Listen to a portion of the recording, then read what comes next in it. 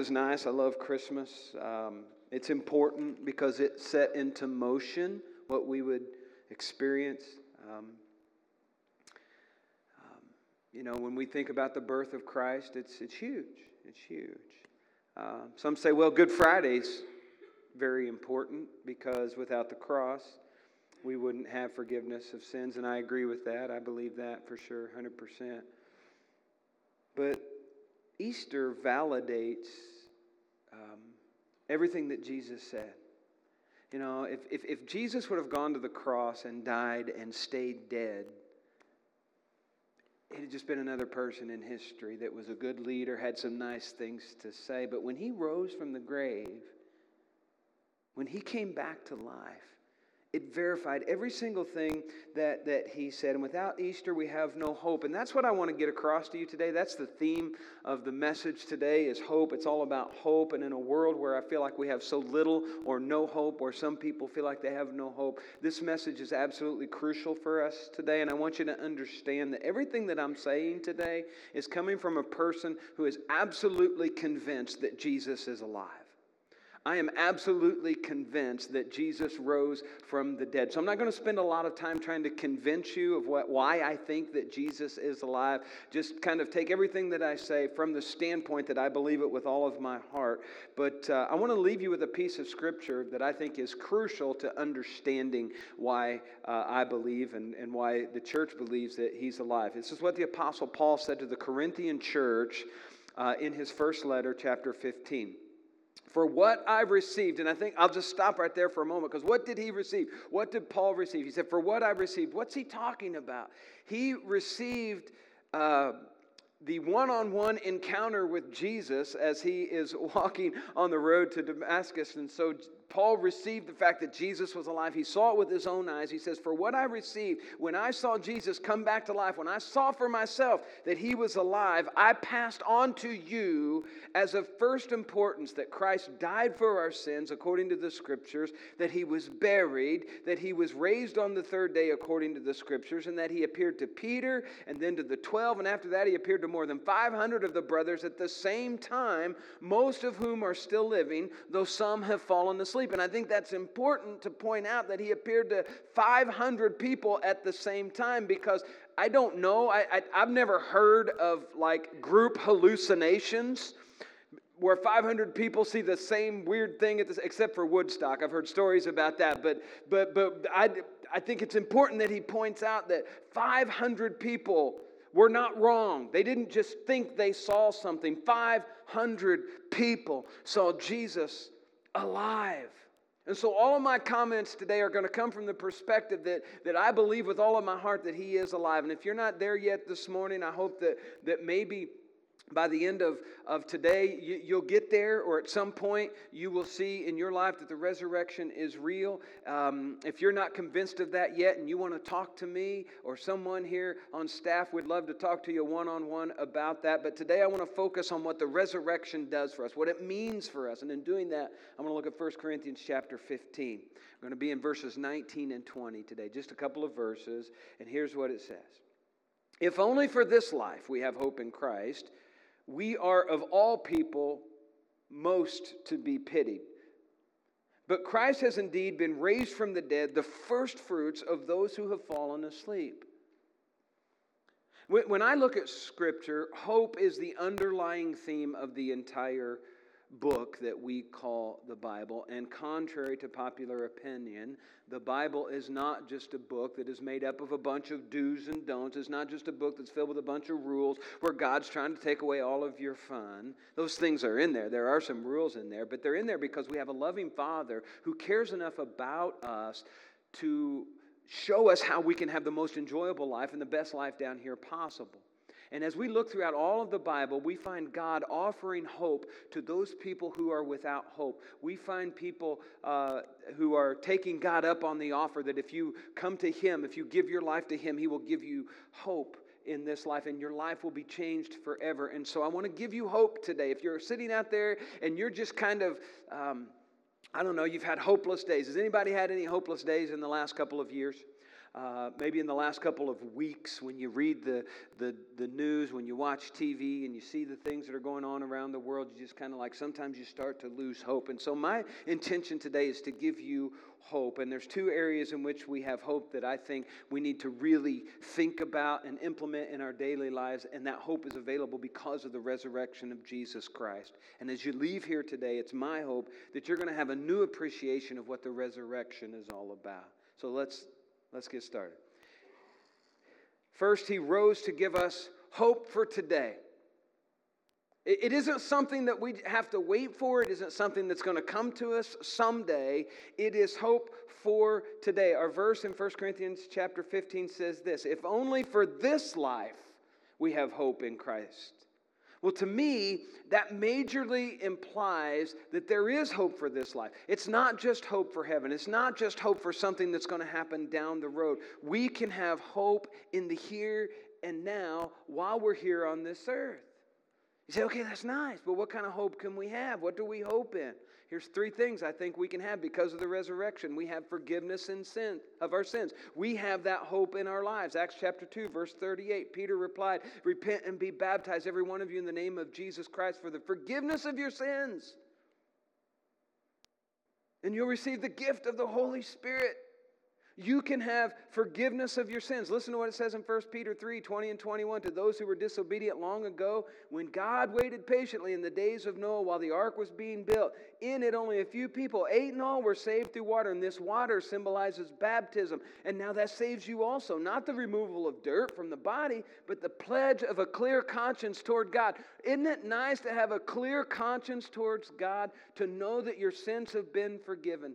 It saves you. How does it save you? By the resurrection of Jesus Christ. If Jesus hadn't risen from the dead, you couldn't be saved. Think about that for just a moment. When you confess Jesus as the Christ, when you're baptized into Him, when you repent of your sins, every sin, no matter how big, no matter how small it might be, is washed away by the blood of Jesus. Aren't you thankful for that? When you think back to some of the stupid things that you did. Anybody in here ever done anything stupid? Okay, I'm chief stupid sometimes, okay? No, I don't need any amens to that. But here's the deal. You have the forgiveness of every single sin that you've ever committed. Look at what 1 John 1:9 says. If we confess our sins, He is faithful and just, and He will forgive us of our sins. And He will purify us from all unrighteousness. This means that forgiveness is always available. It's not just a one-time shot. It's always available. If you've put your faith in Jesus Christ and you're walking in Him and you put your trust completely in Him and you agree that, hey, I messed up in this area, and you go to God and you say, God, I've blown it. I know your word says this, but I did this. Please forgive me. You're taken care of.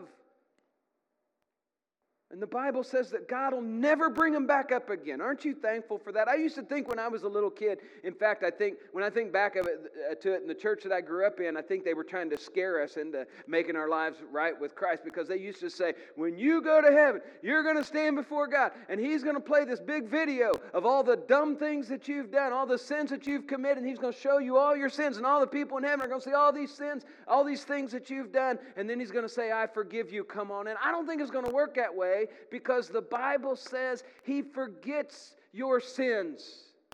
He casts them as far as the east is from the west. That's a long way apart, church.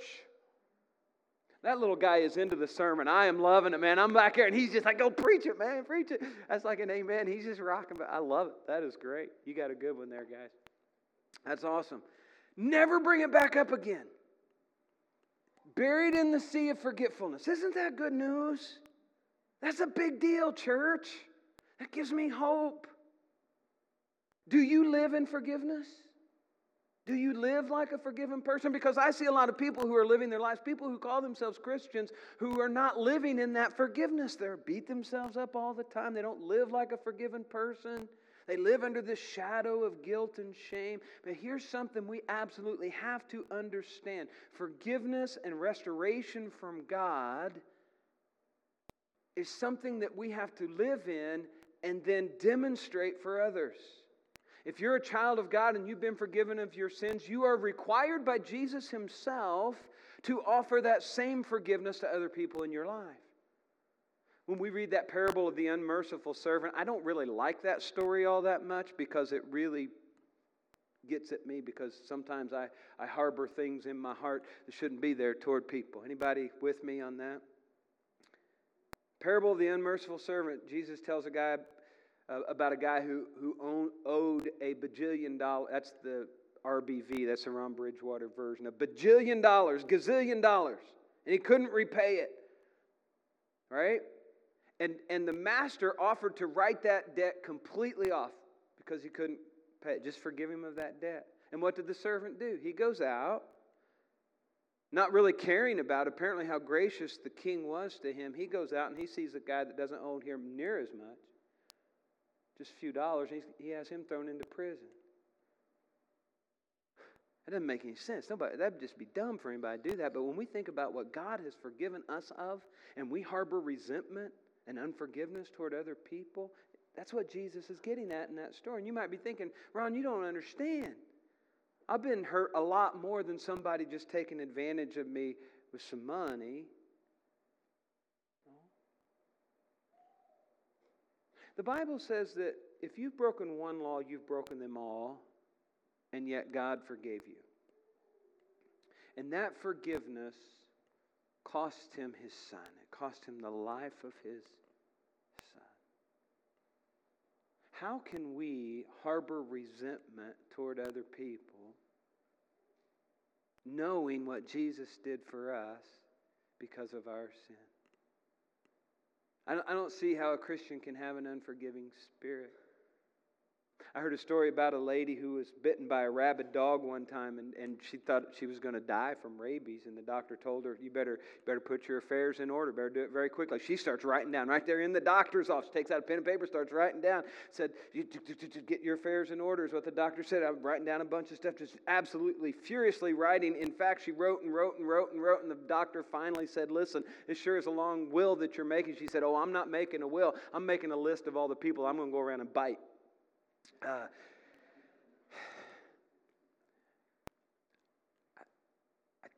We may snicker at that, but that's how we act sometimes as Christians. We've got this mental list in our mind of this person did me wrong, and that person, I'm never going to have anything to do with them. I'm not going to speak to them. I'm not going to go to that church anymore. I'm not going to go to anything that they're involved in, that family reunion or whatever. And it's just, that makes no sense to me, church.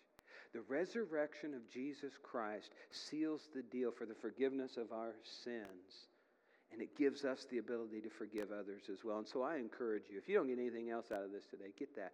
Forgive other people who have wronged you. If you're in Jesus, it's a must. He rose so we could have that. And then he rose so we could have victory over sin. Romans 6:4. We were therefore buried with him through baptism into death, in order that just as Christ was raised from the dead through the glory of the Father, we too may live a new life. And then in verse 11, it says, count yourselves dead to sin, but alive to God in Christ Jesus. The Bible says that sin is bondage. And when we live our lives in sin, and we do this too, just like I said, we walk around sometimes all gloom and doom as Christians and not thinking about the forgiveness that Christ has given to us. We also sometimes walk around with this gloom in our mind, thinking, we got this sin in our lives and we're just held down by the weight of it. And sometimes we just can't get out from under it. And Christians shouldn't live that way either. Here's the deal. Sin is slavery, okay? And it very rarely appears that way. Most of the time, sin appears as fun, right? It appears enjoyable. If it wasn't fun and enjoyable, it wouldn't be tempting to us. It seems attractive at the time, and so we don't see the change that come with it. And when Jesus came out of the grave, he says, enough of that. You don't have to live your life that way anymore. Jesus came to set you free. He came out of the grave to set you free. You don't have to have those chains anymore. We sang just a bit ago. Spencer, I'm glad he picked this song. It's a great song. It says, I needed rescue. My sin was heavy, but chains break at the weight of your glory. I needed shelter. I was an orphan. Now you call me a citizen of heaven. When I was broken, you were my healing. Now your love is the air that I'm breathing. I have a future. That's big. I don't know if you've really thought about how big that is. I have a future. My eyes are open because when you called my name, I ran out of that grave. You don't have to live your life swallowed up in guilt and shame anymore. I know a lot of people who live their lives in this never-ending cycle of sin, ask for forgiveness, then sin, ask for forgiveness, sin, ask for forgiveness, and then feel really, really bad about that, and they feel that guilt and that shame. Listen, you need to ask for forgiveness, don't get me wrong, but you need to break out of that cycle and stop believing the lies that the devil is telling you that you're never going to get out of that cycle, that you're never going to get out from under that. When he rose from the dead, the Bible says he went to be with the Father. But if you're a follower of Christ, he lives in you as well through the Holy Spirit. And through the Holy Spirit, we have that opportunity to overcome sin, to defeat sin, and to live in victory. And that life, Jesus says, can be a full and abundant life. John 10:10, the thief comes only to steal and kill and destroy. I've come that they may have life and have it to the full. And that's a familiar verse to a lot of us, especially those who have grown up in the church. But I think it might also be one of the most underappreciated. All right? I've already said the Bible, sometimes to people, is this book that's filled with a list of do's and don'ts. But it's so much more. It's a book that's filled with hope. It's a book that's filled with promise for everyone who calls themselves a part of the family of God. How many of you live your life this way? Let me ask you a question.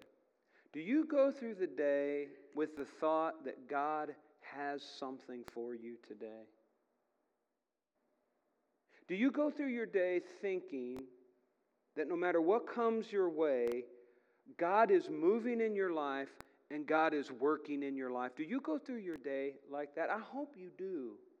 Because it can change everything about the way that you live. Romans 8:28 says that in all things God works for the good of those who love Him, who are called according to His purpose, and He works to make us more like Jesus. Who wouldn't want that? Who wouldn't want a little more Jesus in their lives? How many of you wouldn't mind having a person in your life a little bit more like Jesus? And then, get your spouse and your mother-in-law and all that. Get those out of your brain, right? I'm talking about you. Last time I looked in the mirror, I saw someone who could use a little bit more Jesus in his life. See, God loves us. And He knows us in intimate detail because He created us. He knows what's best for us. And He wants nothing more than the best for us. And here's what I think. There's a key word, I think, it's a key attitude. It's just a key to living a full and abundant life. And it's found in one word. It's the word anticipation. Are you anticipating what God's going to do for you? What God is going to do in your life? Folks, I'm not perfect, no matter what Stacy might say.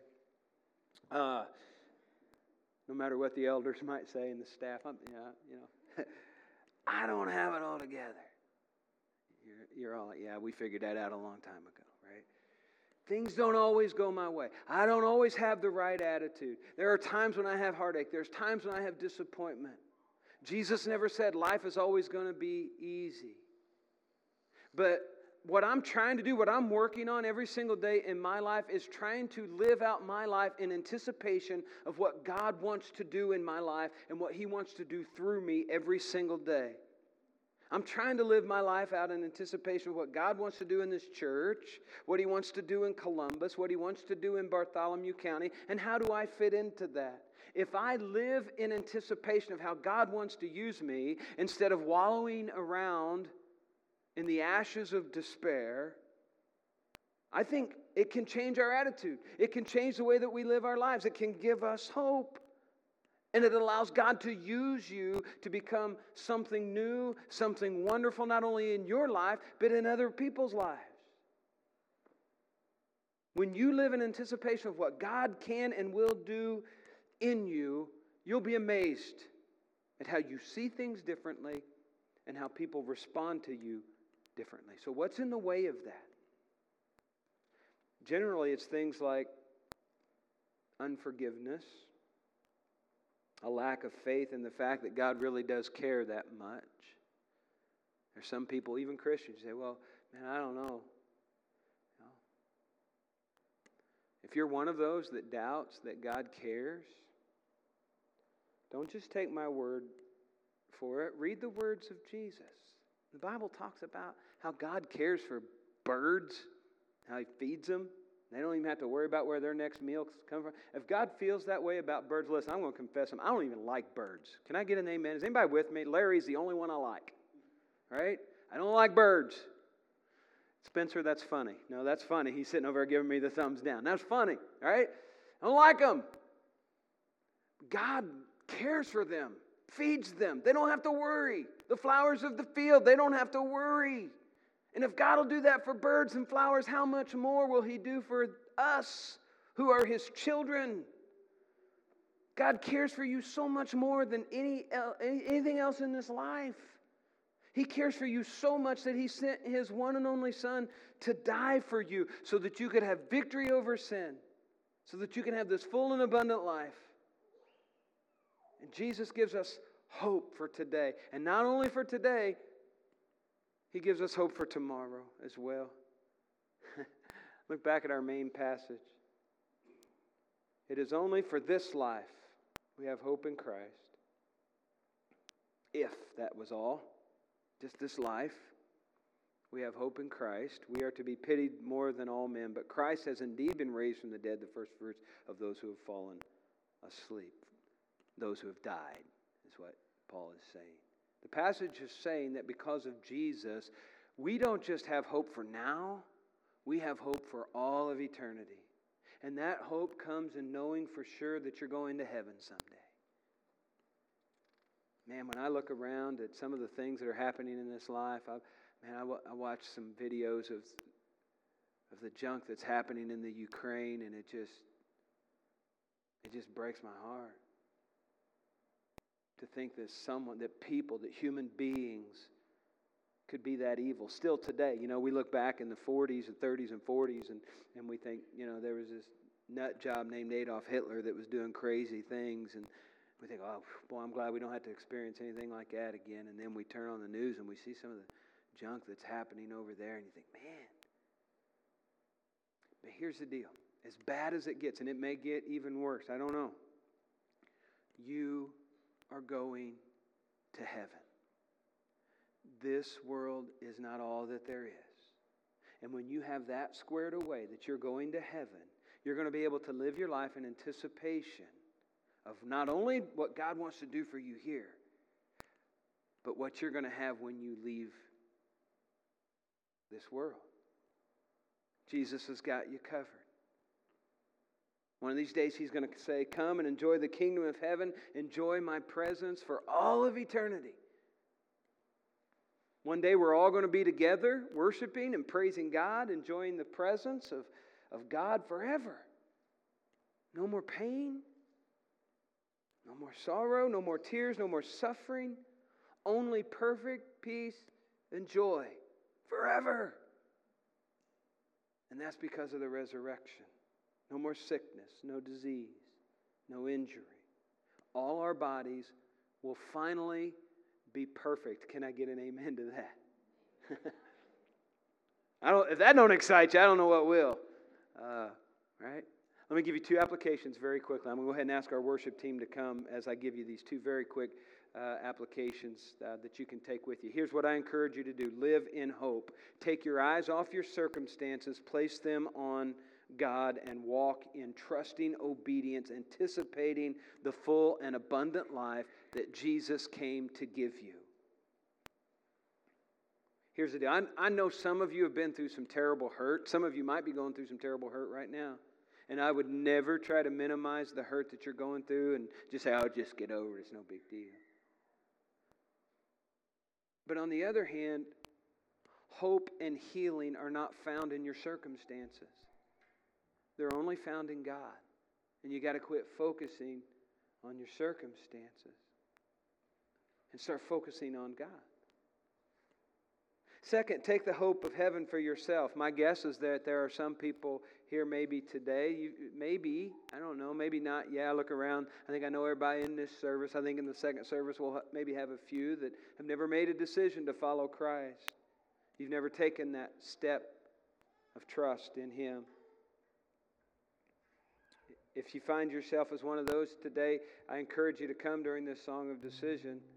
And you can have forgiveness and you can set your course for the rest of this life and for all of eternity. I want to ask you a question this morning. Do you believe that Jesus died and that He rose again and that He's coming back again? If so, what are you going to do about it? You say, "Well, I've already made a decision to follow Him." Okay, great. How are you going to live your life? Hope for today. It's not just something that's going to happen when Jesus comes back or when we die. It's hope for today. I'm going to ask you to stand with me. And as we sing this song, if there's anyone here today that needs to make a decision, certainly come. If there's anyone here today that needs to just turn some things over to God and say, "God, I'm sorry. I've been more focused on the wind and the waves, the storm, than I have been Jesus. And I need to repent of that." If that's you, I encourage you to do that. All of us, I think all of us during this time can just say, "God, help me live the hope that You've given me for today and the hope that is mine for tomorrow." Let's pray together.